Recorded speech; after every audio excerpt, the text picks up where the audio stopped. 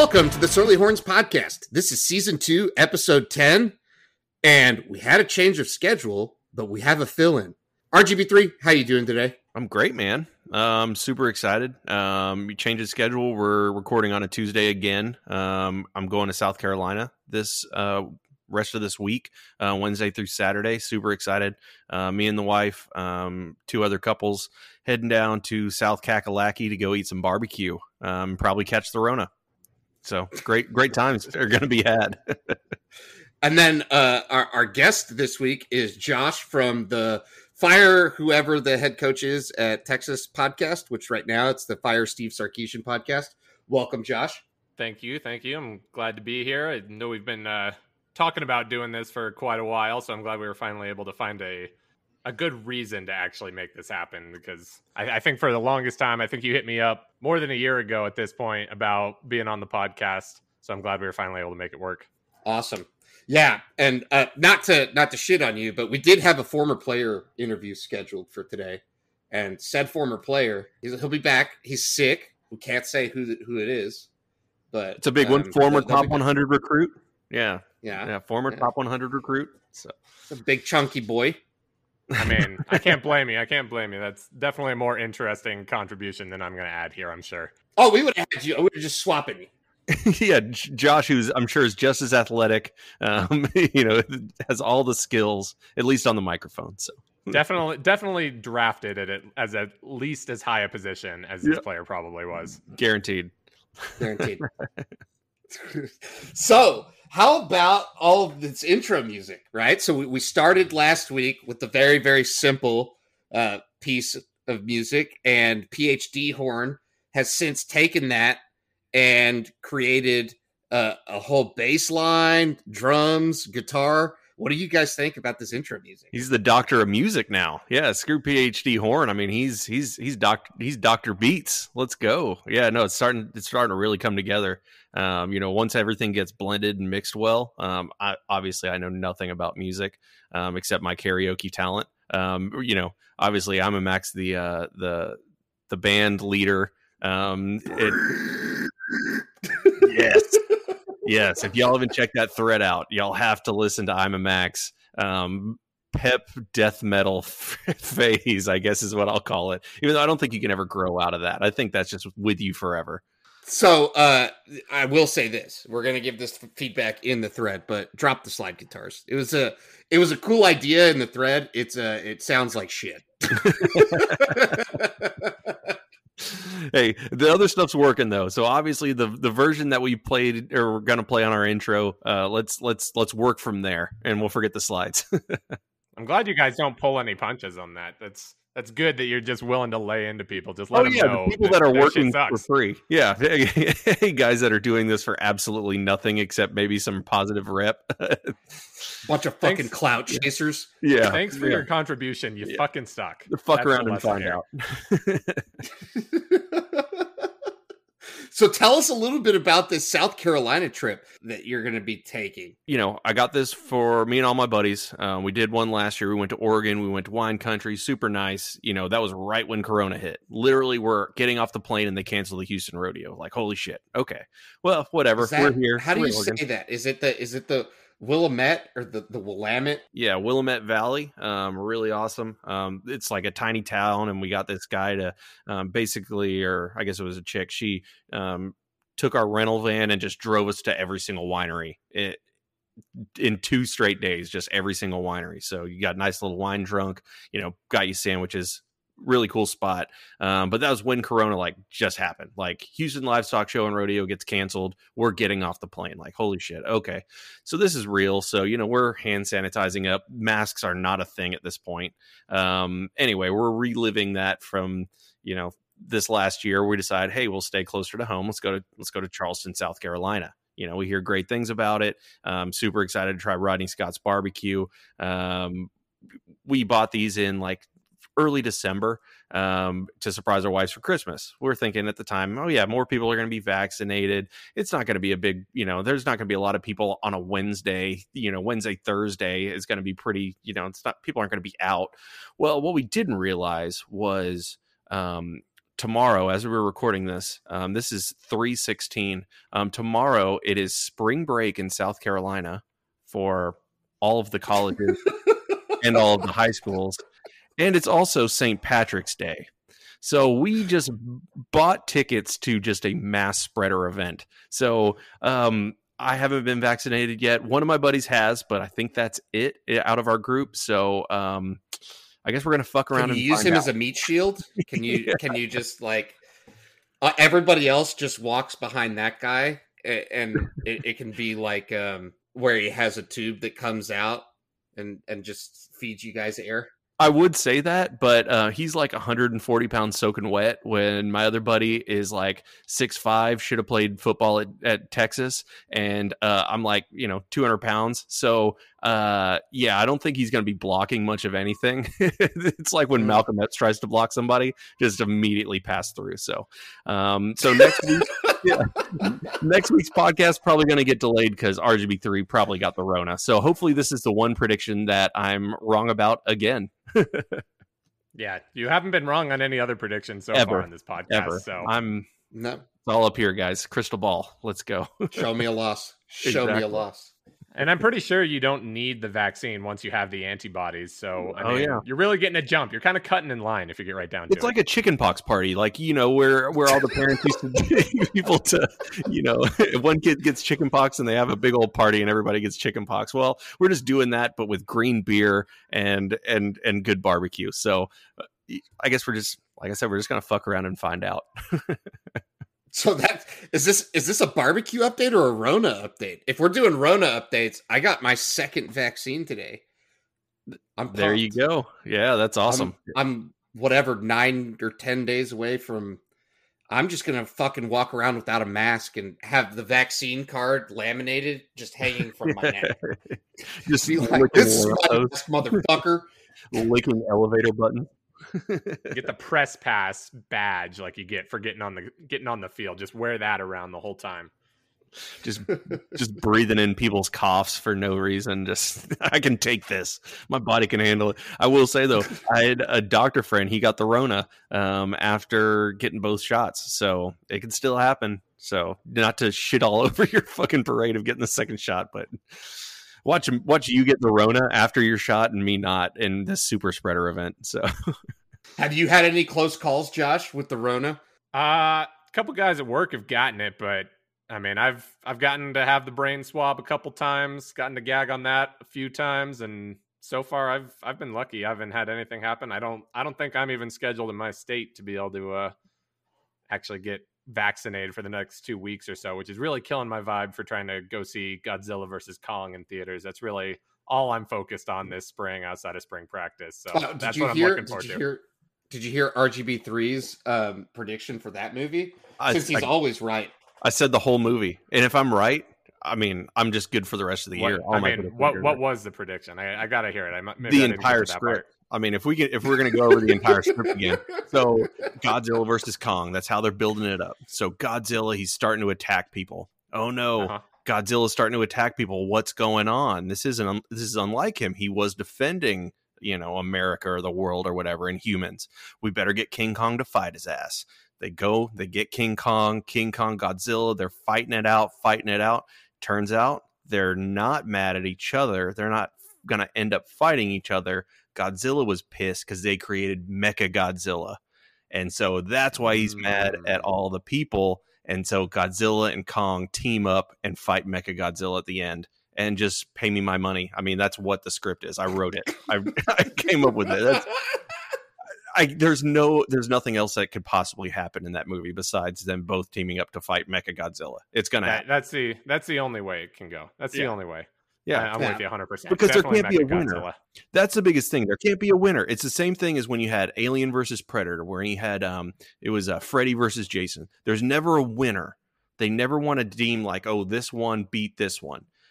So it's always some kind of draw where they team up and then fight, another big bad at the end of it. Because didn't Jason literally decapitate Freddy at the end of that movie? But then he smiled afterwards. So could it have been? But he has no body. This is some flesh wound shit going on here. This who is knows? Monty Python, Black Knight.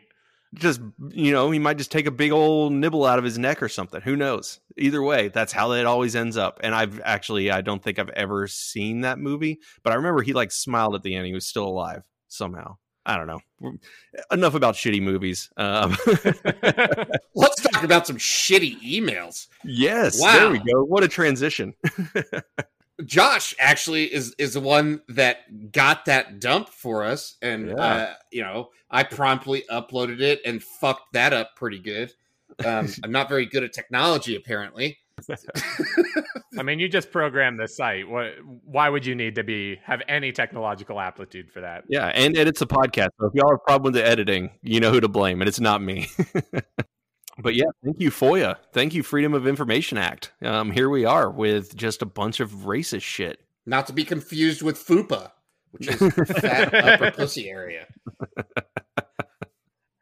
Yeah, I did learn that this whole thing basically started off as fuck it. I'm going to try and figure out how to request all of this information from the university. And it turns out it's really fucking easy. They have a webpage and everything for it. But I think the biggest thing that I took away from it is that if it's this easy here, all the state schools have to be this easy. So needless to say, there will be a follow-up episode coming with the emails that Texas A&M donors sent in for that Sol Ross statue, because there's no way that there wasn't some shitty stuff in there. I'm not letting Texas Tribune only lay into the University of Texas and have Aggie get off scot-free. Once we get it. So not only are we going to talk about that on the podcast, I'm going to write an article on Surly Horns that we're going to post it, and we're going to blast it everywhere. It is going to be blasted everywhere because that's what they deserve at this point. I want Texas Tribune to be quoting us next time.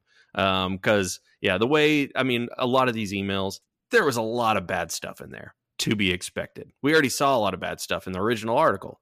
There wasn't that much bad stuff. I would say it's like 1 out of every 4 or 5 was, borderline. 1 out of every 10 was really fucking bad. And then the other, 4 or 5 was stupid as hell. It was dorky as hell, them rewriting the fucking some fucking straight up spam. I guess they just included a lot of the spam emails. People I wonder if hey, can you promote my site? It's almost like they knew the story was going to break, and they were like, yo, shout out, check out my fucking SoundCloud, bro. Yeah, they were hitting them with those follow-up tweets, like, as long as you guys are here, need you to back me up on this. Yeah, there's a lot of garbage in there. There is a lot of fucked up shit. Made it really easy to see how the Texas Tribune could write the article that they wrote. But, from what I got, 2 files totaling 3,500 pages. So, even if it is only 1 out of every 10 being some fucked up shit, it's a lot of chances for it to be fucked up. So it's not hard to find that content. But yeah, I think the most overwhelming thing that I've seen a lot of is just stupid people being stupid. Not even racist people, but the lyrics being rewritten. The lyrics was all best. Of those. The lyrics is great. The mind of Texas is upon you. Hail the orange and white. That's fucking lame, bro. What are you thinking? It's all terrible. That's Aggie stuff right there. That's full bore Aggie. It would be Aggie if there was like Nair, like without the V, where you just like for Nair. Yeah, at this point, anyone who suggests rewriting the song, it like if you want to replace the Eyes of Texas, I don't really give a fuck if you want to replace it or not. But you can't write some new shit because it doesn't matter. I don't care if you get the greatest songwriter of all time to write a fucking song. It's going to sound like dog shit after you've got this much history behind the Eyes of Texas. If you're going to replace it, you just go for some other garbage song that was written back in like the 40s or something that everyone forgot and be like, oh yeah, this has been around for forever. It's been and decades. Then it's going to be racist after. So, but no, that's the thing is since we all forgot about it, no one wrote anything down about this other piece of shit tune we wrote back there. But at least it sounds sort of old. So sounds traditional. You mean you don't want to hear the skies of Texas are above you all the live long day? The skies of Texas are above you, welcoming you to stay. I'm just going to put her shit on blast. Aurelia Stromberg, I'm sure you listened to the podcast and that was terrible. Do better. Do better, but keep trying. Yeah, but do better. And send it to us. Yeah. Also, if you need to get on Surly Horns, you guys are still looking for lyrics for your intro, right? Yep, that's true. She's your girl right there. She's got them for you right there. Oh man. I mean, I wonder if she was like one of those songwriters for the Grammy Award winners that we just saw. Did you watch the Grammys? I know we don't have it on our list of things to talk about. I did not watch the Grammys, but Nope. I did hear a few middle-aged to later in age white women talking about it. And they were like, "Did you see Cardi B with the wet God. ass pussy?"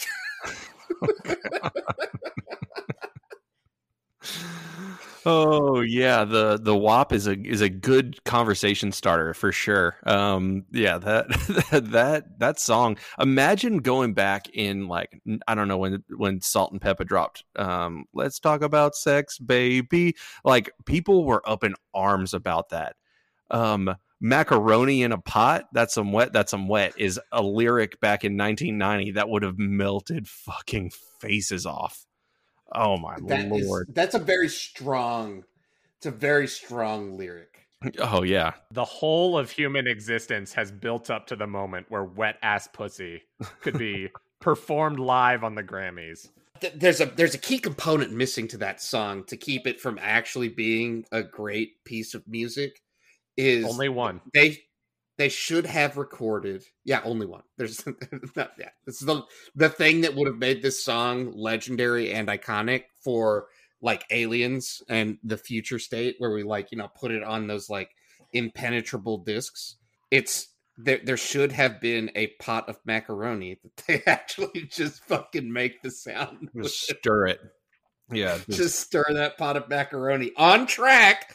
And every time you perform the fucking song live, you have to have a thing of mac and cheese that you stir in the mic and then throw it in the crowd. Speaking of stirring the pot, some people's shit got put on blast in that thread. Oh man, people's degrees, people's workplaces, people's promotmywebsite.com, which looks like it was built Chris on like Osborne. Hey, Chris Osborne, you forum. fucking piece of shit. Congratulations. This is the fucking internet, bro. You fucking emailed a public university with some racist ass shit. Welcome to the fucking internet, bro. Like, all you have to do is just not say racist shit in a public forum. Like, all you have to do is just not do that with your name attached. And, you know, my favorite part is like they like to put their degrees behind in their email signatures. Like, man, my Bachelor of Arts in geology is really going to mean a lot to Jay Hartzell whenever he finally reads this shit. This is what's going to really bring it all home. No. I learned about rocks at UT, so I think you can trust me. There's a lot of good ones in here, and I really like how absolutely random the redacting is in these emails. There are people whose phone numbers got left in here that are ripe for another like I'm in hydraulics situation. That's what's coming. So I love the dissenters, the naysayers in the thread that are like, I don't get it. This fucking thread sucks. Why did you do this? What are you doing?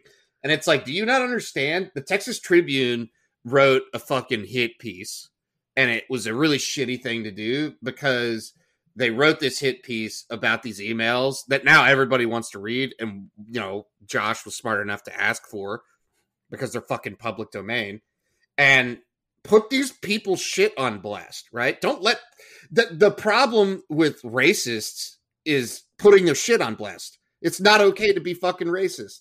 So don't send fucking emails to a public university being a fucking racist asshole and expect the full force of the market to be like, yeah, fuck this person. Yep. I mean, that's what it is. It's these closet racists that are part of the things that, perpetuating the stereotype of what the Texas Tribune wants to write about. It's these people that, oh man, they're hiding under every single person that sent an email probably thought that was fully anonymous. They did not expect that to get put on blast. You're part of the problem. If the shit that you say at home, I don't care if it's, you thought it was an anonymous platform. Fuck you. You're racist. I don't care even if you're thinking it. It's a racist thing to do. Like, just don't do that and you won't have your shit put on blast. So congratulations. This shit will be out there forever and as it deserves to be. Just do better. Yeah, because I'm hosting it. It's amazing how much of this information it turns out you can just find if you just go, hey, can you tell me who the racists are? And they're like, yeah, here's 3,500 pages of them. Like, go to town, have fun looking. It's not hard to find you people. Yeah. Oh, it's interesting because these emails are going to take quite a long time to get through, and we're talking about some of the funnier things that we just found in the first. Well, Josh here has read 900 pages of them. I don't think that we quite got as far into the second version, but there is going to be 9. There's content for days in there, and it's really just fascinating to me that these people don't understand the internet at all. Like, you don't understand how any of this works, or like why this is happening to you, or any of that. The good news is, you can apparently be a huge asshole on Surly Horns, and nobody knows who your real name is, because I actually take security seriously. But I will put your shit on blast if you start saying some racist shit on Surly Horns. My favorite were the emails where some guy at his workplace or whatever decides to be a badass and show his friends like, oh, I'm going to fucking email the president. Watch this shit. It's going to be badass. And CCs every single person and literally lists them off and says, yeah, all of these people agree with me, and just says the most racist shit to Jay Hartzell and tags all of them, and then has his professional email signature on there so I can be sure that I'm about to talk shit about the right person. I'm going to add them all on LinkedIn, every single one of them.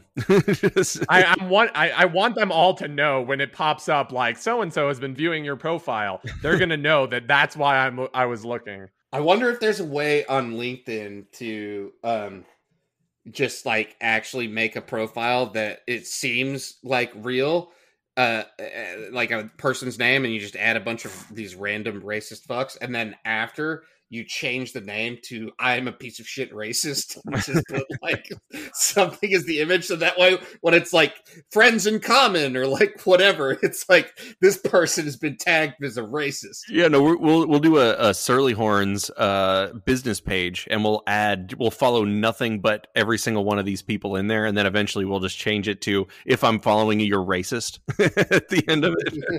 You gotta get in on the endorsements page. If you can add in being racist as like one of their skills and just get a bunch of people to pile on, that way it's the top skill that pops up for them.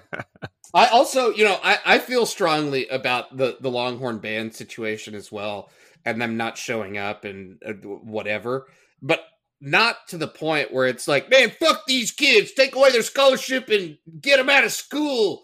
It's like, what the fuck are you talking about, man? Just like, if they don't want to play the song, I agree, they probably shouldn't be in the band, because it's not really their fucking call. But that doesn't mean they can't go to school and whatever. And then everybody's acting like these fucking kids are on some full ride or something from playing the tuba. That's not how the fucking Longhorn band works, people. It's mostly like, if you get a scholarship, it's usually like enough for books and shit. We've had plenty of people that have been in the band on the site, and they talked about it in that abortion of a thread. And I know nobody's going to go back and read those comments, but it really is just shitty to go and blame this whole Eyes of Texas thing on the Longhorn band. And these people that write these emails are just out of their fucking minds. I mean, if they didn't want to be the target of this, they wouldn't have accepted literally hundreds of dollars worth of scholarship opportunities to play piccolo for the Longhorn band. People think that Sam Ellinger and some 4-string tuba is getting the same amount of money.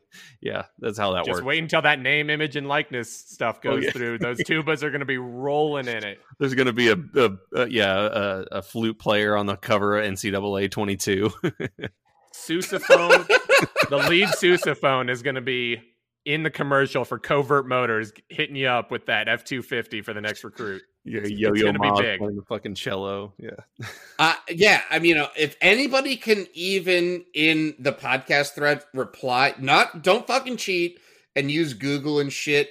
Like, if you can give me the name of last year's drum major, I'll be fucking impressed. So don't act like these people are just these super outspoken leaders of the community. And well, like, fuck off, man. They're a bunch of dweebs that play in the fucking band, and they do marching band shit, and they kind of like football, but maybe not. Maybe they just like to fuck themselves with flutes. Who knows? They're nerds. One time in band nerds. Whew. We should probably move on before we get into some cloakroom shit, right? Oh, it could get real dark, so I'm in favor of sliding on.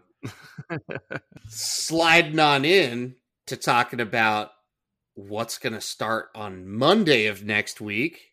Spring practice. Holy Football. Shit. We're back, baby. Already. I've never Thank been this God. excited. I've never been this excited for a spring practice, including Tom Herman. It's God, it's going to feel like it's when you smoke like 4 cigars the night before, and then you finally brush your teeth and drink a bunch of mouthwash and drink a gallon of water. Just how refreshing it's going to be to see competence and non-assholery playing football. And that happens starting Monday. I can't wait. The last time I can even actually remember giving a fuck or paying attention to spring games or spring practice or spring anything at all was the transitional year where Shane Buechele was fighting for QB1. And I remember going to the orange and white game and being like, man, this kid can fucking throw the ball. This guy's going to end up starting.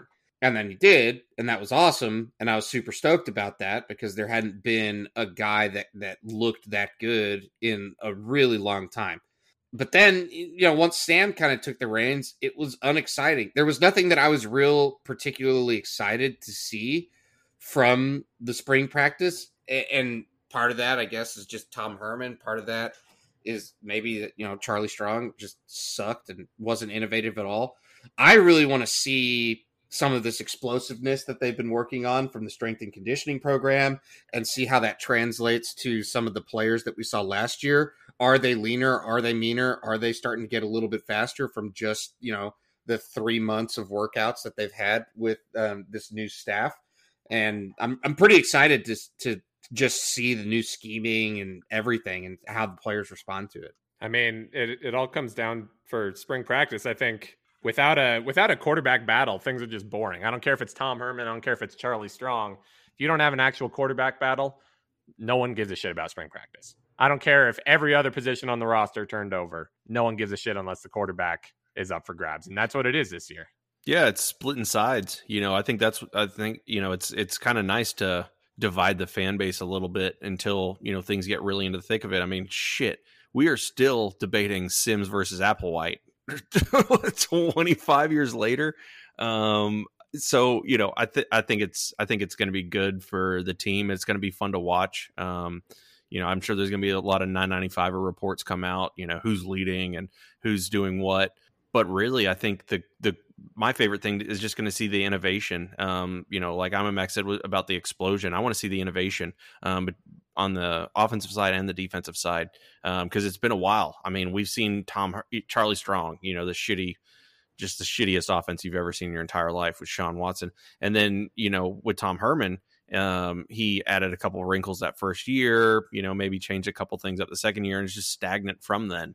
So it'll be nice to see some offensive innovation finally. That was the most excited I got for a national championship game that Texas hasn't been in years and years and years. And if we see any kind of that creativity in spring, that's going to be awesome. But not only that, but the defensive creativity as well with PK.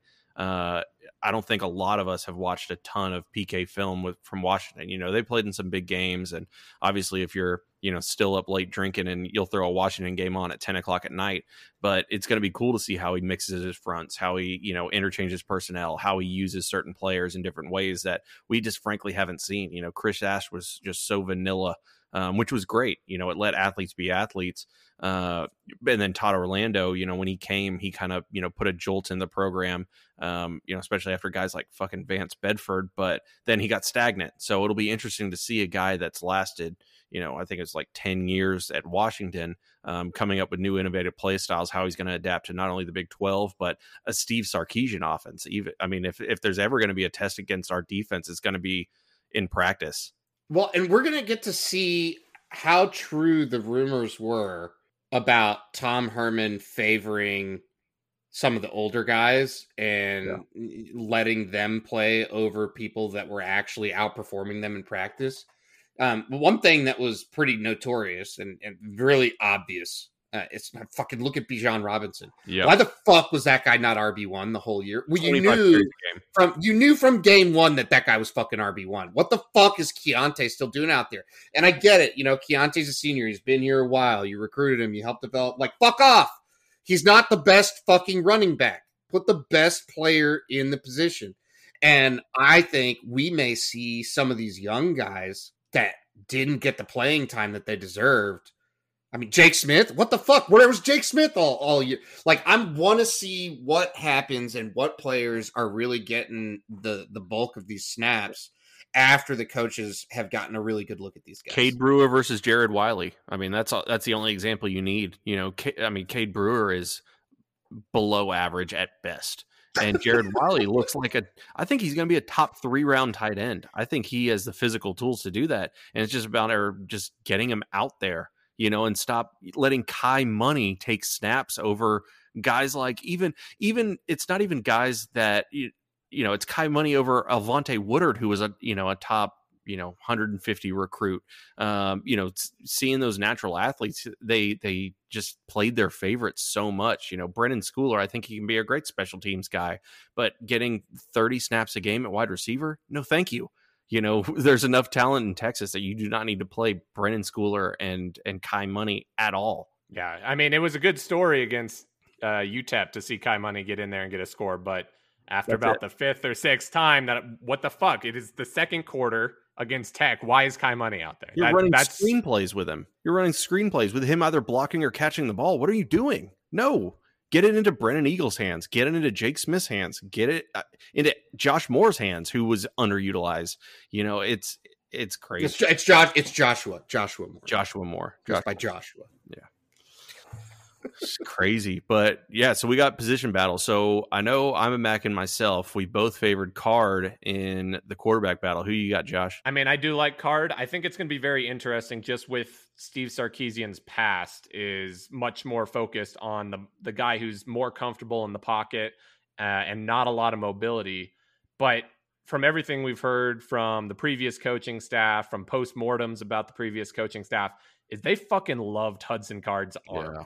They did. And if he simultaneously has the better arm and that just absurd agility and athleticism that we saw flashes of in his limited like garbage time snaps in a couple games last year, I think that's what really adds that intrigue is there's not the one guy who's the better pocket passer or the guy who's just the better athlete. Is on paper and from what we've heard behind the scenes, it sounds like Card is the better guy, but it's also at the same time what you saw from Casey in the Alamo Bowl makes it hard to just be like, well, how can Card be better than that already? Is he better than that already?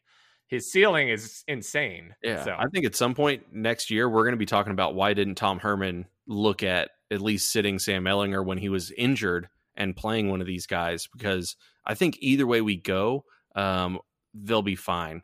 I favor Card. I think he has a little more athleticism to him. And I think he has a little bit more of that it factor, I guess. But I mean, Casey Thompson, I went back and rewatched the Alamo Bowl the other day, and there's one throw where he had a defender in his face. He pump faked, stepped to his right, and threw an absolute dime that I don't think I ever saw in 4 years of Sam Ehlinger. But at the same token, Hudson Card had a play where he was so athletic that they're running an option play, and I thought he was for sure on the ground, and he pitches it behind him. But he's got small hands, dude. He does have small hands.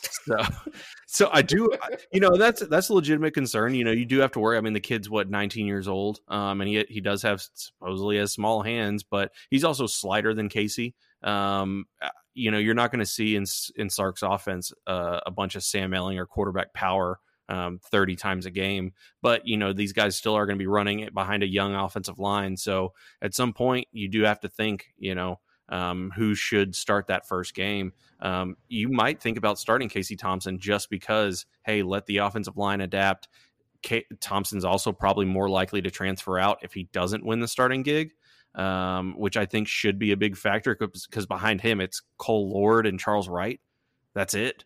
And I can't remember the walk-on's name, but yeah, it's pretty bleak behind them. So either way, it's going to be really interesting to see how it plays out. Yeah, I really hate that feeling of when it seems like your decisions are being made, because if you give the job to one guy and the other guy steps up, that the other guy's going to transfer out. And I hate that feeling of being sort of handicapped by that. At the same time, I think there's a legitimate argument to be made. Casey has obviously had a ton more time, even just in practice, where you'd hope maybe the game has slowed down more for him. And I don't think there's anyone who would argue that Card's ceiling is not immensely higher than Casey Thompson. It's just whether or not Casey Thompson is there right now. Is Casey Thompson at his ceiling and Card is still trying to get there? I think Card ends up in his career being the better player, but at this point, I fully expect Casey Thompson to be the guy out there for the first. I honestly think, Steve Sarkisian's walking into an incredible situation where it's great to have these two young quarterbacks who look like they're going to be both incredible, whether they both end up starting half and half, whether they share snaps, whatever it is. I think that Sarkisian can actually get pretty creative and alleviate some of the necessity for the quarterback to carry as hard as Sam Ehlinger did the last 4 years, because he's actually going to use Bijan Robinson and this elite backfield that Stan Drayton is putting together. And these strength and conditioning guys are going to really get into shape to run. And so that, I think, is actually going to open up, at least for this season. I think you can feasibly see both of those guys getting substantial game time so that he can make a real decision for next year. Yeah. But that's just my opinion. Yeah, no, I'm fully with you. Especially, you got to think too. So one thing I think that benefits Casey Thompson a lot is with Sark coming in. He said before, I wouldn't go to a school that didn't have a quarterback in place, and obviously you saw the Alamo Bowl. So I think, in the back of his mind, he might already be thinking Casey Thompson. But at some point, I'm sure they put feelers out about Hudson Card, and I'm sure they probably recruited him in some form or fashion. I think one of the biggest things that you look for now is that redshirt year, or the COVID year, getting that extra year of eligibility. So now if you're looking at Casey Thompson as redshirt junior and you had 2 years with him versus 4 years of Hudson Card, who are you going to pick if the battle's close? Now you have 3 years of Thompson and still have 4 years of Card. So, how does that factor in of, hey, look, if Casey Thompson is clearly the better guy and I still get 3 years out of him, let's make him the guy versus, oh, crap, he only has 2 years left. Hudson Card, he's not as good, but I get 4 years out of him. He can develop more. Let's go ahead and give it to Hudson Card. And if Casey Thompson transfer out, that sucks, but there it is. So I wonder how the that time frame, and not just this year, but the following year, is going to be impacted with this quarterback decision that's coming up in a month. It's crazy. And then we've got to figure out who the hell they're throwing the ball to, right? Because there's a basically greenfield stable of wide receivers, with the exception of Joshua Moore, pretty much. You had Whittington and O'Mary like a little bit, but they were never, the number one guys or even really the slot guys. They were just rotated in. Nobody was a true starter last season. Yep. That was Herman's, I think it was one of his biggest downfalls as a coach, was just how often he replaced people. It was just constant, just switching out and taking in, Bijan Robinson would get into, kind of a rhythm and then take him out. Joshua Moore, get into a rhythm, take him out. And, Brennan Eagles, 3 snaps, take him out. And it's just like, you can't build, any kind of sustainability. You can't begin to pick on, a defensive starter. Hey, look, I found a mismatch in the defense. Hey, well, guess what, Joshua Moore, you had your 3 snaps now. Come out. I need to play Kai fucking money. So, they have so many guys. So Jake Smith, Jordan Whittington in the slot. Troy Amiri, I can't wait to see him from everything we've heard. And then I've always been a huge Marcus Washington guy. Coming out of high school, I thought he was going to be a starter immediately. And then you have Joshua Moore, and supposedly they love Kelvonte Dixon, Keontae Ingram's younger brother, too. So I know he has got a lot of speed, and he caught a touchdown in the Alamo Bowl, too. So there really is a lot of talent for 3-4 spots. Yeah, I think the biggest thing that I'm looking for is going to be seeing that transition to the speed. Herman had that big obsession with just those big body, theoretically big catch radius type guys. Colin Johnson. Yeah. Colin Johnson, exactly. Colin Johnson, Jordan. Or letting Brennan Eagles stay out there even when he's getting hit in the face with the fucking football and not catching it. We just didn't have a lot of those guys who could just get away from people. I think if we're able to rely on that more, get Jake Smith out there regularly, because he seemed like last year about the only guy we had who could beat man coverage, not counting managing to scheme Jordan Whittington open because everyone, including us, fucking forgot that he existed last year. So just finding creative ways to get that speed on the field, get Josh Moore out there, get Jordan Whittington, get Jake Smith all out there, and then have that one spot for a guy like O'Meary, who is more in that mold of being slower, but he's got the monster catch radius. I just want to see how those things get deployed for the wide receiver core. Well, who knows if they're going to still be like, you can't really take last year's speed or anything from, I mean, who knows what the fuck they're doing, right? We had Caden Stearns run a fucking 4.4 something. Yeah. The pro day. What the fuck are they doing with the strength and conditioning program now? I mean, they must be doing something way different, unless they've been working out on their own or something. No, I mean, I think that's what Torrey Beckton's been teaching is explosiveness over Yancey McKnight was teaching bulk, power. So I'll take explosion, especially in the Big 12. We're not going against Kansas State every single game where it's, we need power. We want to be the strongest. It's like, hey, let's all gas, no brakes. Let's be the fastest, baby. And, a guy like Jake Smith, who, Gatorade Player of the Year, like speed for days, coming out of Arizona. And then now you're using him on just crappy 3-yard dump offs that you're just like, hey, go make it happen, bitch boy. Like it's being able to scheme those guys. So you mentioned O'Meary, where it's like, have that one big guy. Well, now you have 3 speed guys and 1 big guy. You can use that speed to create mismatches and to scheme a big guy open instead of having 3 big guys. And okay, well, there's the speed guy. I got to cover him, press him at the line of scrimmage, and the other guys, they can't beat man coverage. So, we don't really have anything to worry about. We'll press them all and we'll be fine. It really is just come down to scheme and then being able to fit your personnel and feeding the studs like we just keep bringing up and over. It's just feed Bijan, Joshua Moore. If you're on a tear like he sometimes got, if O'Meary is what they've been hyping up in fall camp, and if Jake Smith lives up to his talent, they're your starters. I mean, that's it. Put O'Meary and Josh Moore on the outside and then Jake Smith in the slot. Boom. Happens. And just throw for fucking yards. Yeah, let Jordan Whittington throw some, some kind of Jalen Waddle shit. Maybe now that he's not focusing so much on being a bodybuilder like his brother, maybe he's focusing more on his explosion. Maybe his core muscles start to like not just deteriorate like an 80-year-old fucking grandpa. I mean, just it's not that hard. Just let the guy do a bunch of yoga exercise, run his 4.40, and just catch fucking balls for days. Let's go. Now, maybe these offensive linemen won't have rubber bands for knees. That would be nice. or Herb Hand teaching them how to just not block a stunt to save their life. That would be nice. Yeah. I mean, I'm pretty sure if I see us pick up a stunt in game 1, I'm probably going to come right. Oh, there. yeah. That's it. Just turn the rest of the game. I don't care if it's just Louisiana. I'm tapped out. I need like a month. Oh, just Sam Ellinger running for his fucking life every play. And I think it's one thing that, they're a youthful squad, I guess. Especially you're looking at 2, maybe 3 redshirt freshmen starting. That's probably not ideal. But at the same time, you do have the opportunity for growth with an actual coach. If you told me you had 3 redshirt freshmen starting under Herb Hand, oh my God, just Carter Thompson, which one survives is going to be the question.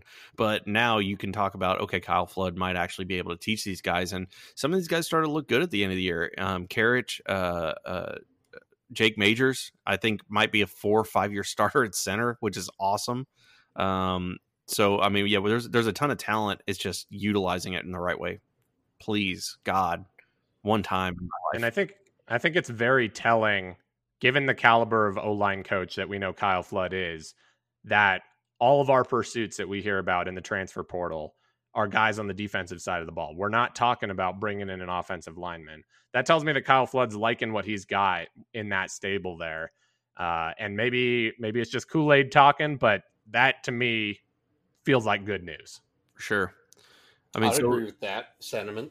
Yeah, For left sure. left to right. Who do y'all have? Left tackle. Who's starting game one at left tackle? I think it's Karich. Yeah, I think it's Karich as well.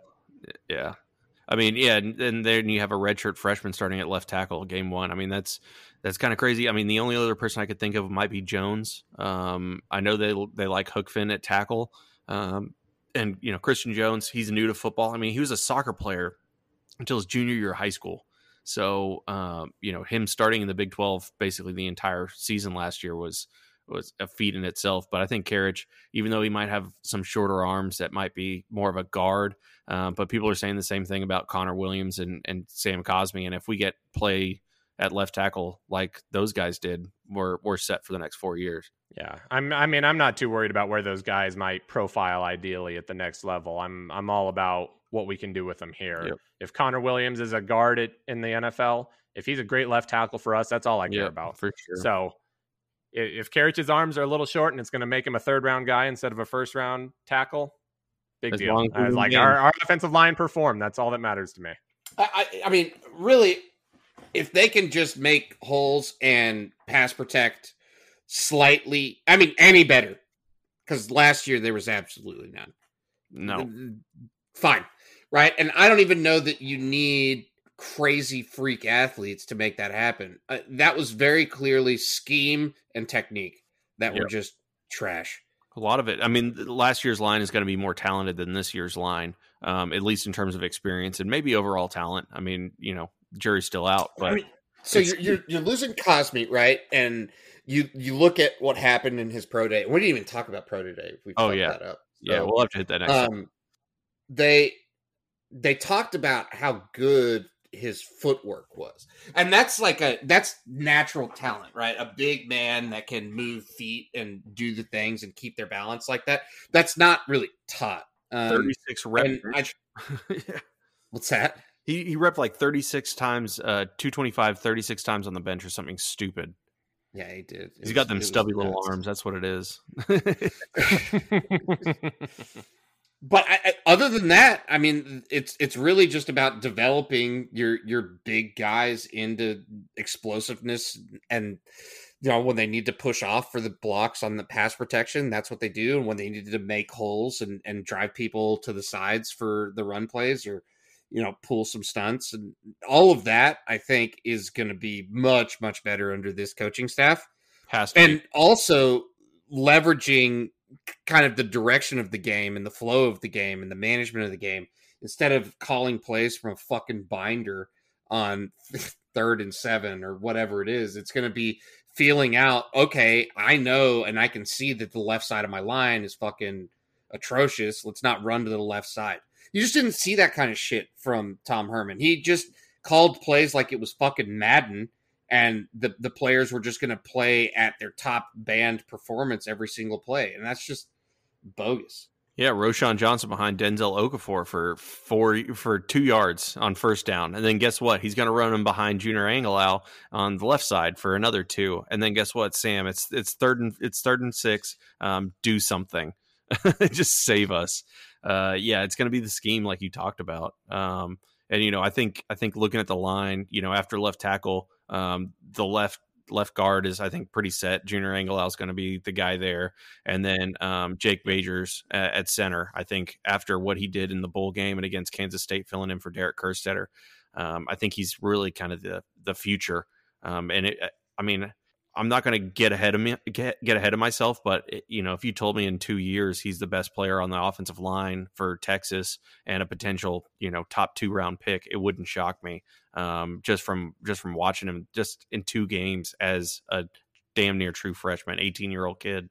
So really, the only battles we have left are right guard and right tackle. Who do y'all got?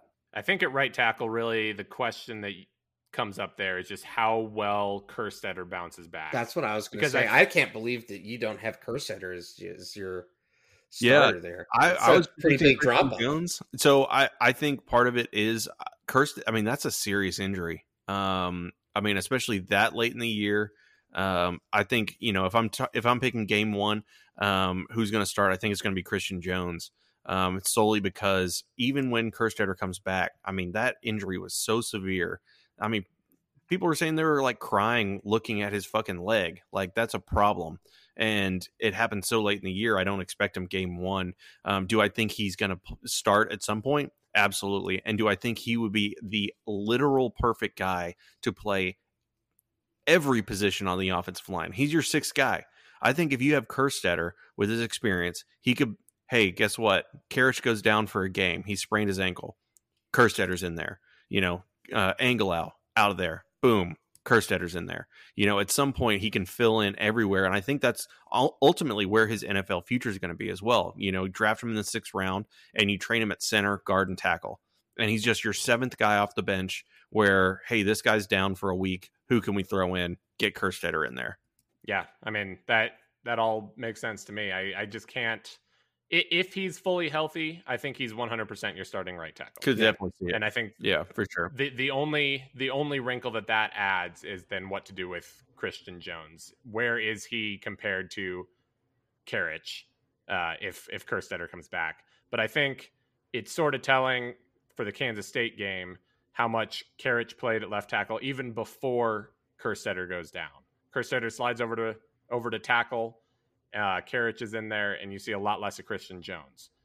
And it's not until that injury hits that you see Christian Jones come back. So at least for Herb Hand, that was his look at it. Obviously, we're not going to get the same look with Kyle Flood, but just based on what we see there, I think that sort of installs what that pecking order is right off the bat. Yeah, could totally see it. And I think that's a good problem that you're running into, and it's a big problem that you're seeing for the first time, because I mean, we haven't even talked about Isaiah Hookfin, who most people said that if he didn't hurt his shoulder, he would be the number 2 best player on the offensive line behind Sam Cosmi. And they were trying him at guard, and supposedly the staff loves him at tackle. So at that point, you're talking about, is Hookfin going to unseat a Jones, a Kerstetter, or a Karich? Especially if he's fully healthy, which I'm totally here to see. I loved poaching him from Baylor during his recruitment because old Matt Rule got all butthurt about it. So I would love for him to, find a starting spot. And then same with Tyler Johnson. I've been waiting for him to break out and be a starting guard for a long time. And hopefully this year, or at least this spring, he shows something where he can develop into that. Who do you think we're going to see just play a lights out game that we weren't expecting in the spring game? Yeah. Who's breakout? I mean, I think even beyond the spring game, the last 2 staffs that we've had come in have had someone randomly just become a difference maker. You go into Charlie Strong's first season, suddenly Michael Thompson is a really good safety for us because they put fucking glasses on it. Or who was it with Herman? You had Beck kind of break out. There's a lot of those guys where that's what I'm interested to see that one guy who doesn't just flash in the spring game, but flashes the entire year. Like some guy who's been on campus forever. It might be a guy like Alvonte Woodard, or maybe Cade Brewer. Maybe somehow something just gets unlocked in him. Jeff Banks is just like, holy shit, I figured it out. I don't know what Herman was doing, but it's so fucking obvious to me. He took him to the Yellow Rose one time to see Pole Assassin, and it just unlocked something in his brain. He learned how to get freak nasty, and it awakened something within the man. Yeah, no, yeah, I think for me, Jake Majors, I already kind of waxed poetic all over him, but I think he's gonna open some eyes, and if it's been center has always been a position where you do look for that leadership on the offense. Besides quarterback, I mean, it was Zach Shackelford who led the team starting just straight out of was it Temple or Belton? I can't remember, and starting 4 years. And, I think if you get that same guy out of Jake Majors, that's fantastic. I'm going to hope that it's the guy who breaks out is Tyler Owens. Great. Just because it's going to make so many Aggies online fucking furious. Baby. Because at this point, they've just gotten to be angry and feel like they have been vindicated with his lack of performance at this point. I would love to see Tyler Owens step up, whether that's at safety or whether that's through a position change to get him to be a playmaker somewhere, be a nice pair with DeMarvion Overshown. You have that sideline to sideline stuff at both linebacker positions again. Something like that. I'd like to see Tyler Owens have a breakout year. I just want him to move to linebacker. He should have been there last year, but yeah, no, I would love to see that for sure. What about you, Mac? Who are you looking forward to seeing? I keep coming back. I know it's just because he has my son's name, but I think Gunnar Helm is just going to come in and do fucking crazy shit. That guy's enormous. It's a big dude. He's only going to get bigger. And he's fast. Hey, that's a big tight end room to break out into, though. I mean, if he can beat out somebody like Braden Liebrock, Malcolm Epps in his first year as a true freshman, all for it. You know, that'll be great to see. And then, yeah, I mean, Jatavion Sanders is still in that room, as well as Cade Brewer and Jared Wiley. So that's a stacked room, and that's not even saying Juan Davis's name, who has probably the best hands on the entire team before he stepped foot on campus. So. Even though I think he might end up moving to defensive end at some point. He's got the build for it. So, yeah, and we've got a lot of need out there, especially with Osai moving on, Bimage or whatever, hitting the portal. I think there's a lot of need to find that edge guy. So it wouldn't surprise me to see a couple of those guys outside of just Jatavion Sanders, who's supposedly going to get looks both ways. Oh, yeah. I mean, Nate's a freak. Yeah, he can play wherever hell he wants. Just say, yes, sir. I want to play quarterback. Yes, sir. Here's the ball. See ya, Hudson. We got more stuff to talk about. Some more spring sports to talk about. There's baseball going on. We beat the shit out of South Carolina. And I can't undefeated South Carolina. Undefeated South Carolina. Top 10, I think. And I can't wait to wear all my burnt orange into Charleston, South Carolina, because I know they take their baseball seriously there, and I'm going to be talking that shit with that sweep. I need to carry a broom. Yeah, that was interesting, and it was going on like during the basketball game too, which it was great. Oh yeah, I mean, how the fuck we got it so wrong? Oh yeah. We got it so wrong. Just stop me. Although we did clean sweep Kansas for the season because they are quitters. Yep, 3-0. Yep, they quit on. They quit. Yeah, they just didn't feel like playing with 4. And then we won. I mean, first of all, the Tech game was awesome. That was a great, just fantastic game. One of the best games I've watched all year. And then we beat the shit out of Oklahoma State. I mean, yeah, it wasn't even close. It really wasn't that close. I mean, there were a couple, hairy moments every now and then, but I mean, I never felt like it was ever in real danger. But Big 12 champs, first time ever, crazy. You felt a lot more confident. I was sure. I've sat through enough Longhorn football. I was ready for Cade Cunningham to break some hearts. So I knew exactly what was going to happen. Is because I literally said on last podcast, guys, there's no fucking way we're going to win the Big 12. The second I said those words and I started to watch us in the Big 12 championship game look halfway decent, I said, hey, guess what, dickhead? You're wrong again. Just stop predicting things, you dumbass. And then a 3 seed. Yep. So it looks like the Nationals, at least from the national perspective, they're still pretty high on Texas. I saw a guy pick him to go to the Final Four. I can't remember who it was, what analyst it was, but a couple of them picked Texas go to the Final Four in the East. So that's fucking crazy. That's crazy. That's crazy. I do have. I have my bracket is so fucking stupid and homerish. I have Texas winning, but for somehow I wasn't even looking at where the picks were. I have Texas beating Baylor in the final, which would probably not. That'd be a weird final in general. But Texas getting to the final and the schools that they're going to have to get through, it's going to be a pretty rough go there. I'm not making a prediction, so you guys are welcome. Because if I say Sweet 16, it's not going to happen. We lose in the first round. If I say we're going to win it all, you know what? We're going to get the Rona before we even get there. Yeah. If I say we lose in the first round, we're probably going to win the national championship. You know what? I am going to make a prediction. We lose in the first round.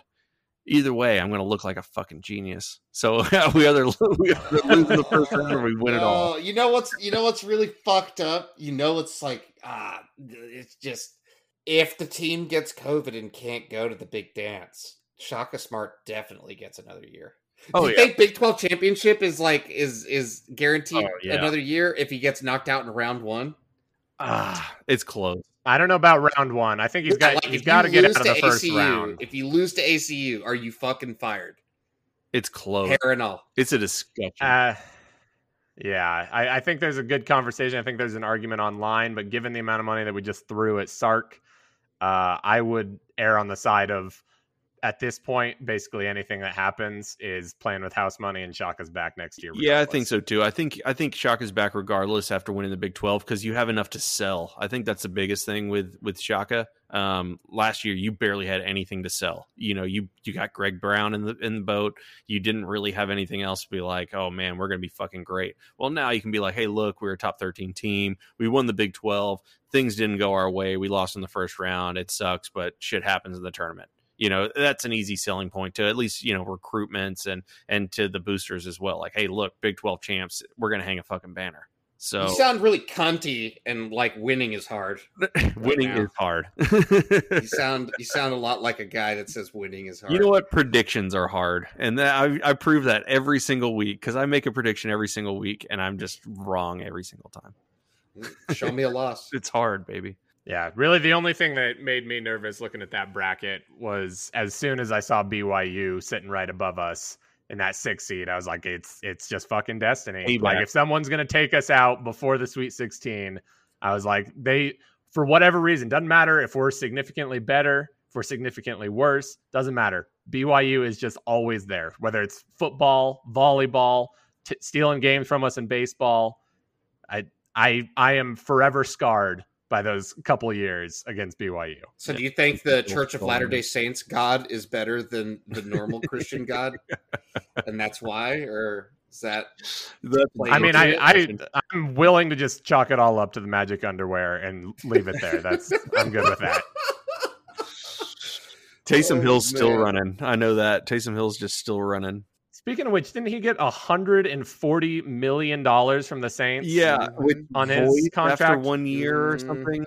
If you're signing that, you just got to sign like, hey, look, I'm going to sign with you guys. You can save whatever cap money, but I'm going to be the first $1 billion quarterback. Like, it's a 1 year, $4 million deal, but it's $1 billion the next year. So you have to avoid it. Like, if you're going to do the man has to have some sort of Bobby Bonilla like contract right in there somewhere. I just can't believe that this guy, like, I get that New Orleans loves him as some sort of gadget, do everything type player, but when he was out there playing quarterback as the only quarterback when Breeze was out hurt, he was not $140 million quarterback. Deshaun Watson's $156 million. So I got to clarify. So Taysom Hill's contract's not actually $140 million. So it's like $11 million this year or something like that, which is still crazy fucking high. But it's, backup quarterback. I think Tyrod Taylor has 12.5 or something like that. So it's still backup quarterback money. So the remaining 3 years, they all void at the start of the new year next year. So basically, it's an $11 million this year, and then he can be either cut or extended for whatever contract that the Saints want. So yeah, after this year, they can cut him and it costs nothing, or they can extend him for whatever contract that, they agree to, basically. So basically, it's a voidable contract that only matters. The crazy part was the $140 million, which was like something to do with their cap. I don't know. They're still like $34 million over the cap or something stupid. So I don't know. Either way, it was fucking crazy. And he's not a quarterback. He's terrible. I mean, it's just awful. So let's talk a little bit about recruiting. Do we have to? Unfortunately, there's not any fucking good news. Yeah. We were all gas, no brakes. And last week seemed a lot like a fucking brake pedal to me. This is the gas portion of the offseason because we lost our TikTok star, man. We lost Evan Stewart. That sucks. What a kick to the dick. He's not gone yet. He's just reconsidering. It's a separation. Yeah, it's, your wife left. She's going to go fuck 5, 6, 7, 8 other guys, maybe a couple women, and then come back maybe. I mean, they always come back. That's how it works out in the movies. So hope our dick's really good that he can taste 7, 8 other dicks and then come back to ours. That would be great. But that's it for recruiting news. Other than we'll talk about Malik Murphy. Oh, I mean, a fun side note as far as recruiting is concerned, I've got everyone's least favorite recruiting edit maker crying in my DMs because I talk shit about him on Twitter. Hayes Fawcett? I still haven't responded, and it's driving him up a wall. He blocked me, and I never even said a word to the Get kid. him on the podcast. He should have made my Cowboys commitment video. That would have been great. But yeah, get him on the podcast. It's terrible. Thujon does better with Microsoft Paint than that guy does actually getting paid money to make commitment graph. And I said something to the effect of, because what was it? There's some kid in the Texas Twitter sphere made this terrible fucking edit. So I retweeted him and just basically talk shit. Said, if I ever make an edit this bad and tweet it at a kid, like, just fucking shoot me in the head. Shoot me in the head if that's the direction I go. And there was a set of people that lost their fucking minds. And basically the way I defended myself is like, look, if it makes you feel any better, I'll talk shit about Hayes Fawcett being slimy because he fucking is. And apparently somehow, without me actually adding Hayes Fawcett, he's up in my DMs crying about, like, how am I slimy, bro, huh? They just asked me for this shit, man. I'm like, dude, I'm not even going to fucking respond because I know it's going to piss you off even more because it's all just ego for that guy. And oh my God. Yeah, that's basically one of the achievements that I'm writing down on my podcast resume. Just got ripped together by Hayes Fawcett. Some graphic designer that just DMs 16-year-old kids. Yeah. But yeah, we need to talk about Malik Murphy. While we're still on tangents, did you see that our good friend, the 5-star that got bought by A&M, got arrested? Oh yeah. Earlier. Oh yeah. Picked up for possession. Yep. And to steal the joke that it seemed like everyone online was making today, DeMoss had more possessions this offseason than he did all of last season for the Aggies. Woo! Sucks to suck. I think I saw that joke like 100 times, and I'm pretty sure I made it twice. So everyone, I don't know where it started, but everyone agreed this was the joke we were all going to steal. It's so easy. So I got to know. So the big thing about this kid is well known. He's a 5-star. So some of my Aggie friends that they barely pay attention to football, the 2%ers, they know who Demon Demas is. Does the College Station Police Department not know? Because he had less than 2 ounces of weed on him, and he's getting arrested for that. It's either one thing. They're either dumbasses that, they didn't know who the fuck he was. Jimbo's not calling any favors and probably wants the fucking kid gone. The kid might already be in the fucking transfer portal. Or he did something so fucking bad that they're like, hey, look, this is some bad shit, but we're just going to bust you on a weed charge. It's a misdemeanor. Fair. So I don't know what happened. I doubt we ever get the full story, but pretty fucking stupid. You know what we could do? We could send in a Public Information Act request to Texas A&M University and find out exactly what happened. I want some cop body cam footage on this Demon Demas. Show me this arrest. I want the entire record, everything that was sent to Jimbo's email about this. Speaking of shitty film, yeah. Back onto Malik Murphy. Holy fuck, that was bad. Did you watch the whole thing, Josh? I know RGB3 you did. Yeah. I watched if you could call it a highlight video, that's what I watched. It was the every pass and run, and it did not exactly make me nearly as confident in being a cocky asshole about, we don't even fucking need Quinn Ewers anymore. Yeah, we need Quinn Ewers. Definitely was hardcore breaks. Baby, come back. That. Blame it all on me. Oh, Quinn, baby, we need you back. That was bad. It was really bad. It wasn't good. It wasn't good. I was talking about it with RGB3 earlier, and I was like, I started watching the highlight video, and I didn't know which team was which from a color perspective.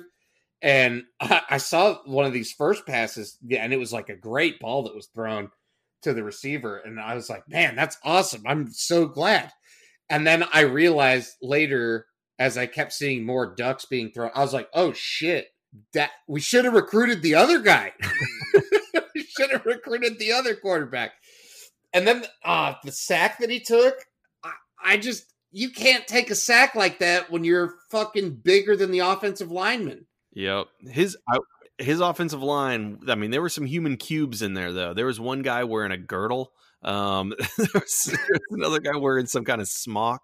I mean, that offensive line was terrible. So I'm just going to forget this game. I'm going to drink enough to where I just forget this game and block it out of my mind and see what it looks like next week, because this was his first ever varsity game starting.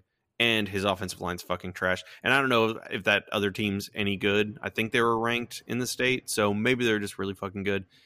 Either way, I don't feel great about it. Like I said, Quinn, baby, come back. Let's go. Quinn Ewers as a baby played better fucking football than when I watched that video. Yeah. And I mean, I want to give Malik the benefit of the doubt. I mean, you got a weird season being in the spring instead of the fall. You got that rhythm all fucked up, first start. And through that highlight video, he had a couple decent throws, but it certainly wasn't anything where you're like, this is a bona fide 5-star kid. This wasn't even something where you're watching it going like, this might be like a low 4-star project. Like, this looks like a long-term, like, if this kid's willing to come to Texas, that's fine. But I think for most people, you're looking at it going, yeah, this is a 2 QB class. For I mean, Charles Wright has better film. That Cole Lord kid has better film. We are piling it on today, though. It's one game, but it was a bad fucking look. It was a bad fucking look.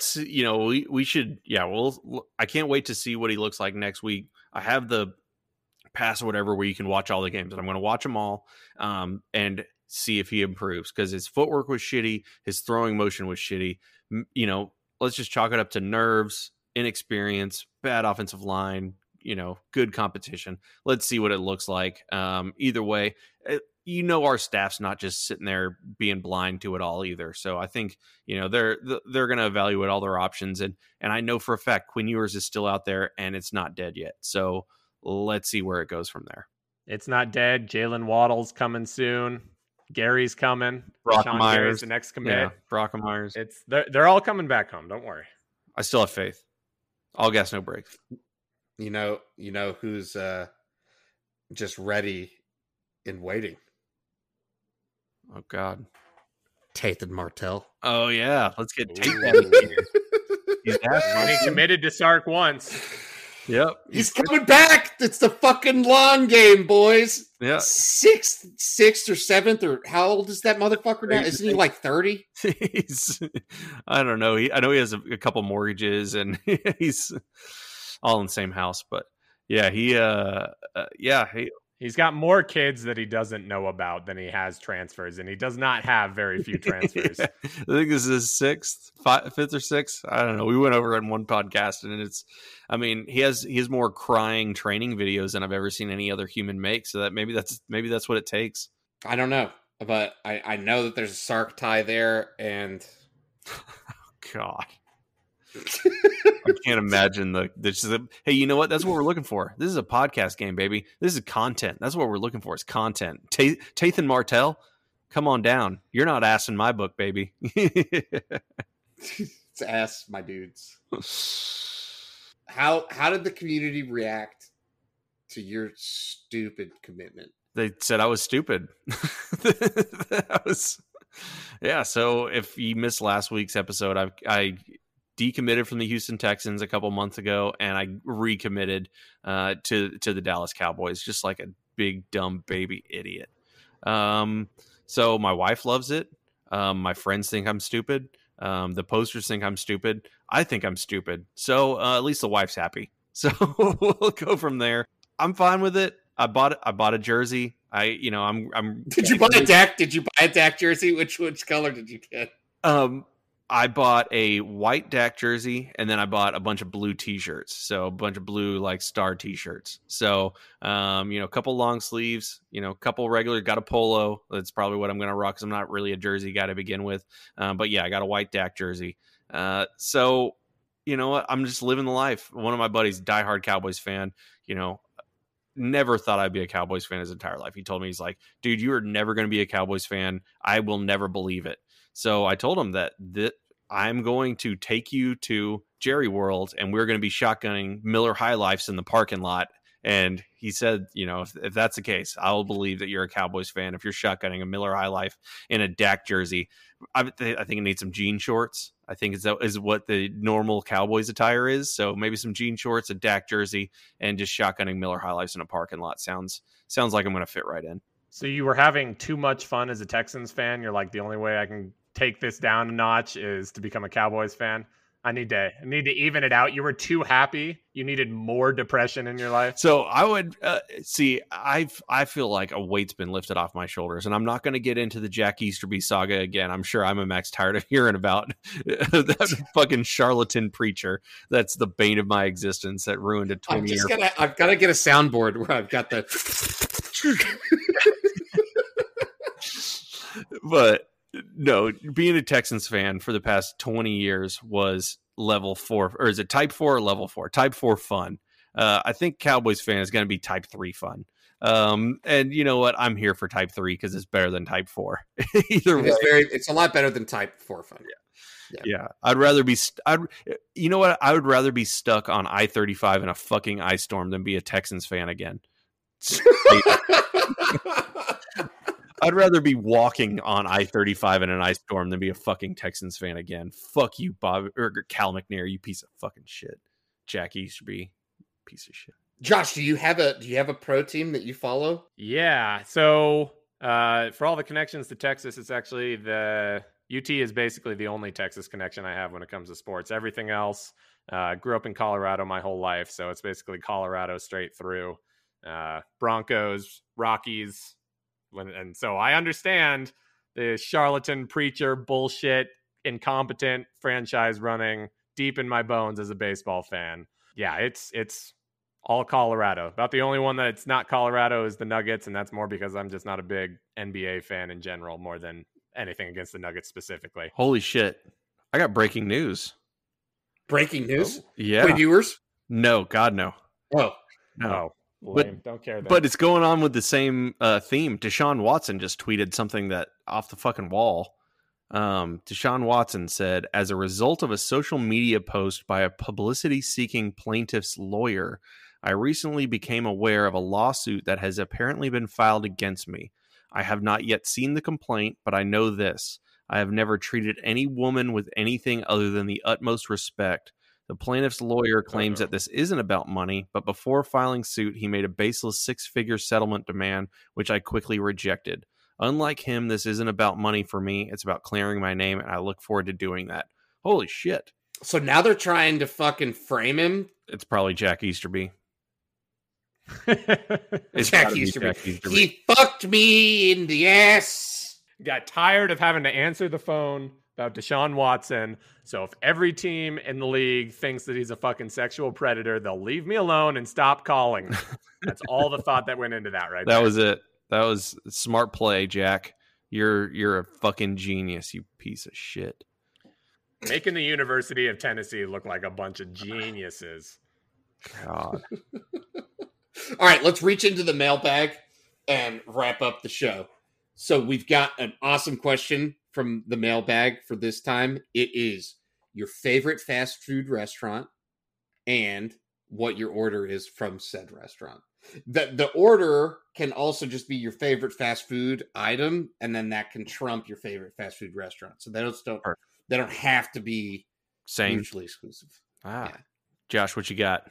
So I'm going to go with one that's probably going to be unfamiliar to anyone who's not in the Colorado area. Favorite fast food restaurant. I don't eat a ton of fast food, but when I do, typically going for Illegal Pete's. Sounds like a dispensary. So it's unfortunately not a dispensary, though they do have a habit of being more or less immediately next door to one. But they're kind of in that Chipotle vein where it's got that build your own burrito, watch them build it right in front of you type of thing. But the big thing that Illegal Pete's has going for it is they do green chili and they smother their burritos. So I go chicken burrito, and then I get that Colorado style, which is half and half smothered in green chili and queso. Nice. For me, sounds pretty good. Yeah. Honestly, I fucking hate green chilies. I don't know if that's a hot take or not. I went to New Mexico, and just everything just tasted like green chilies, and it was terrible. I mean, everybody knows that your brain's retarded. That's true. Okay. Yeah, my brain's all kind of fucked up. So my palate's all kind of. You're a very highly regarded individual. Yes, very much so. Mm-hmm. But I think I have a good palate for food. For me, I'm a Whataburger guy, Texas guy. Whataburger, give me the double meat and cheese. Number 2 with bacon. Got to add the bacon. And I love the just regular fancy ketchup with fries and a big old Diet Coke. But you got to bring the A1 Thick and Hearty Burger back. They lost it. It was basically a number 2 with grilled onions and A1 sauce on it, which is the only use of A1 sauce. You can put it on a burger. Don't put it on your steak. The best burger on the fucking planet. When you get that cheese in between the 2 patties, oh my God. You make me fucking hungry. You're making my mouth water. I have not eaten dinner yet. And macaroni in a pot, baby. And I was gonna just go inside and eat some leftovers, but I think now I may be taking a trip to Whataburger. Hey, I'm not gonna steer you wrong. I promise you that. So what you got? So what I've got is I'm gonna go national, right? Ooh, and I'm gonna go with the old reliable, the staple of fast food. The premier vendor of all fast food, McDonald's. Got to. Love it. But let me blow your fucking mind. Let me fucking melt your brain. Get a Big Mac, but substitute quarter-pound patties. Whoa. Okay, so you're looking a little... Best fast food burger there is. Because it's fresh, never frozen. This is the new quarter-pound patties, not the old ones.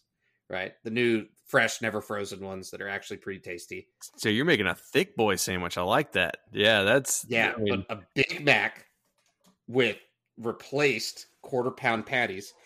I asked for a little bit of extra mac sauce and extra pickles because that's just the way that I like it. And you're already super custom, and so McDonald's hates custom, so you may as well just fucking pile it on at that point. They're spitting. They're already spitting in your food, so you might as well get everything else to wash it out. And so I get one of those, and you have to wash it down like immediately with a hot and spicy with pickles. Oh yeah, the hot and spicy. It's like a tandem thing. But that's an excellent fast food order. Oh, that's great. I love Taco Bell. Right. Oh yeah. I love Taco Bell. But there is no superior order at Taco Bell because it doesn't. They're all just called different things. It's all the same food. Tortilla with meat, cheese, and vegetables. Yeah. Whether or not the tortilla is a little crunchier makes no difference. It literally all tastes the same in your mouth after like 6 chews. Yeah. And it all comes out the same too. It does. Yeah, well, I'm going to spin off from, you mentioned McDonald's, which is easily my favorite fast food fry. When those bitches are hot and salty, what do y'all got? Favorite fast food fry? Oh, French fries? Yeah, French fry. Yeah, I love the McDonald's fries. Whataburger's great as well. You know, when they get cold, they're kind of shitty. McDonald's is like superior to Whataburger for sure. Oh, for sure. I like really thin fries. That's kind of like why I like McDonald's fries. Yep. But P. Terry's fries, if you ask them to fry them extra, are unreal. They're just so good. Because you can't get past the like super organic potato thing that they're doing. That's what In-N-Out But just getting them extra crispy. I had it In-N-Out one time, and that was one time too many. Their fries are inedible because it's like the fancy potato, and it's all thick, and then they barely fucking fry them. It tastes like eating a raw potato. It's terrible. I mean, as far as I'm concerned for fries, if I'm going for just your sort of standard fry, I do like. It might just be because they give it to you in mass fucking quantity at Five Guys, but that's my go-to there. But the only thing I'd like to throw in there is I wish more restaurants would sort of embrace Chick-fil-A's waffle fries. Yeah. Because the texture of a waffle fry, I think, is superior to every other type of fry. But it could be better than what Chick-fil-A delivers. Yeah, I'm a shoestring guy. Like some shoestring potatoes. Like if you ever eaten at Freddy's Steak Burgers, they make a. Oh, dude, I love Freddy's. Yeah, dude, Freddy's. Their fries are incredible. Those small ones, a lot of salt on them, a lot of crisp. Yeah, but yeah, I'm with you. The Cajun fries at Five Guys also fantastic. And yeah, I'm a big waffle fry guy as well. But sometimes Chick-fil-A, they fuck them up. Sometimes they're just a vessel for the sauce. because they're cold, they're soggy at the bottom. They're just okay. They're average to me. I'm a big fan of chili cheese tater tots from Sonic. Oh, while we're talking about potato products. Now we're talking. Yeah, we could do another hour on just tater tots and fries at this point. Like y'all got me going at this point. You know, we could do best, worst, top 5, bottom 5. I mean, I think it was right about the Super Bowl. It might have been from you guys talking about it at Pluckers. And then for whatever reason, my mom was like, oh, this is what I'm making for the Super Bowl. Everyone for like a week there, all I heard about was, we're making fucking tachos, dude. Tachos. I'm like, what the fuck am I missing? Where did I miss that I was supposed to make tachos this week? Because everyone else did except for me. So I was going to do that. My wife shot it down. We had a couple friends come over 2-3 weeks ago. I told her I wanted to make tachos, but I'm going to smoke the queso to pour over the tachos. And then we were just going to regular like deep fry tater tots. And then I was going to have smoked queso over the tachos. That got shot down immediately. She called me a fatty. So love you, wife. On that note, I think today was a great show. Good job, gentlemen. Yeah. Thanks for stepping in. Got through quite a bit today. Yeah, Josh, shout out your podcast too, the Fire Steve Sarkisian podcast. We're not doing that name anymore on the board, but your podcast is always a fantastic listen. I always make sure I check it out. Yep. The Fire Steve Sarkisian podcast. Stuck on Hornscast there with Will Baser, your previous podcast guest a couple of weeks ago. So we're part of Hornscast. Find us on Spotify, everywhere else. I think we're going to get started posting some shit on YouTube here pretty soon. And then follow us on Twitter at the FSS podcast and see us apparently piss off Hayes Fawcett a little bit more. Hell yeah. Yeah. And then stick around next week, guys. We're going to have a really big interview coming up. Not that Josh isn't a great, fantastic guest, but yeah, we have a really big interview coming up for you guys. Hopefully he's feeling better and can give you all some more great content. If you could, and I will leave you with this thought. If you could ask a former player from one of the last 2 coaches any question, then a serious one, not just a serious like a troll fucking question, something like that serious will get us another player on later. Immediately. You can't piss them off and have them hang up. Put those in the podcast or the mailbag thread. We do have a lot of questions that we're going to ask, but we should at least bring 1, maybe 2 from the community. For sure. And say, we're not, this isn't us. This is the dickhead on the internet, an anonymous guy who has an avatar of a clown fucking a monkey. That's who this guy is. So a representation of his character. And we can ask. Absolutely. Anyway, with that, hook 'em. Hook 'em. Hook 'em.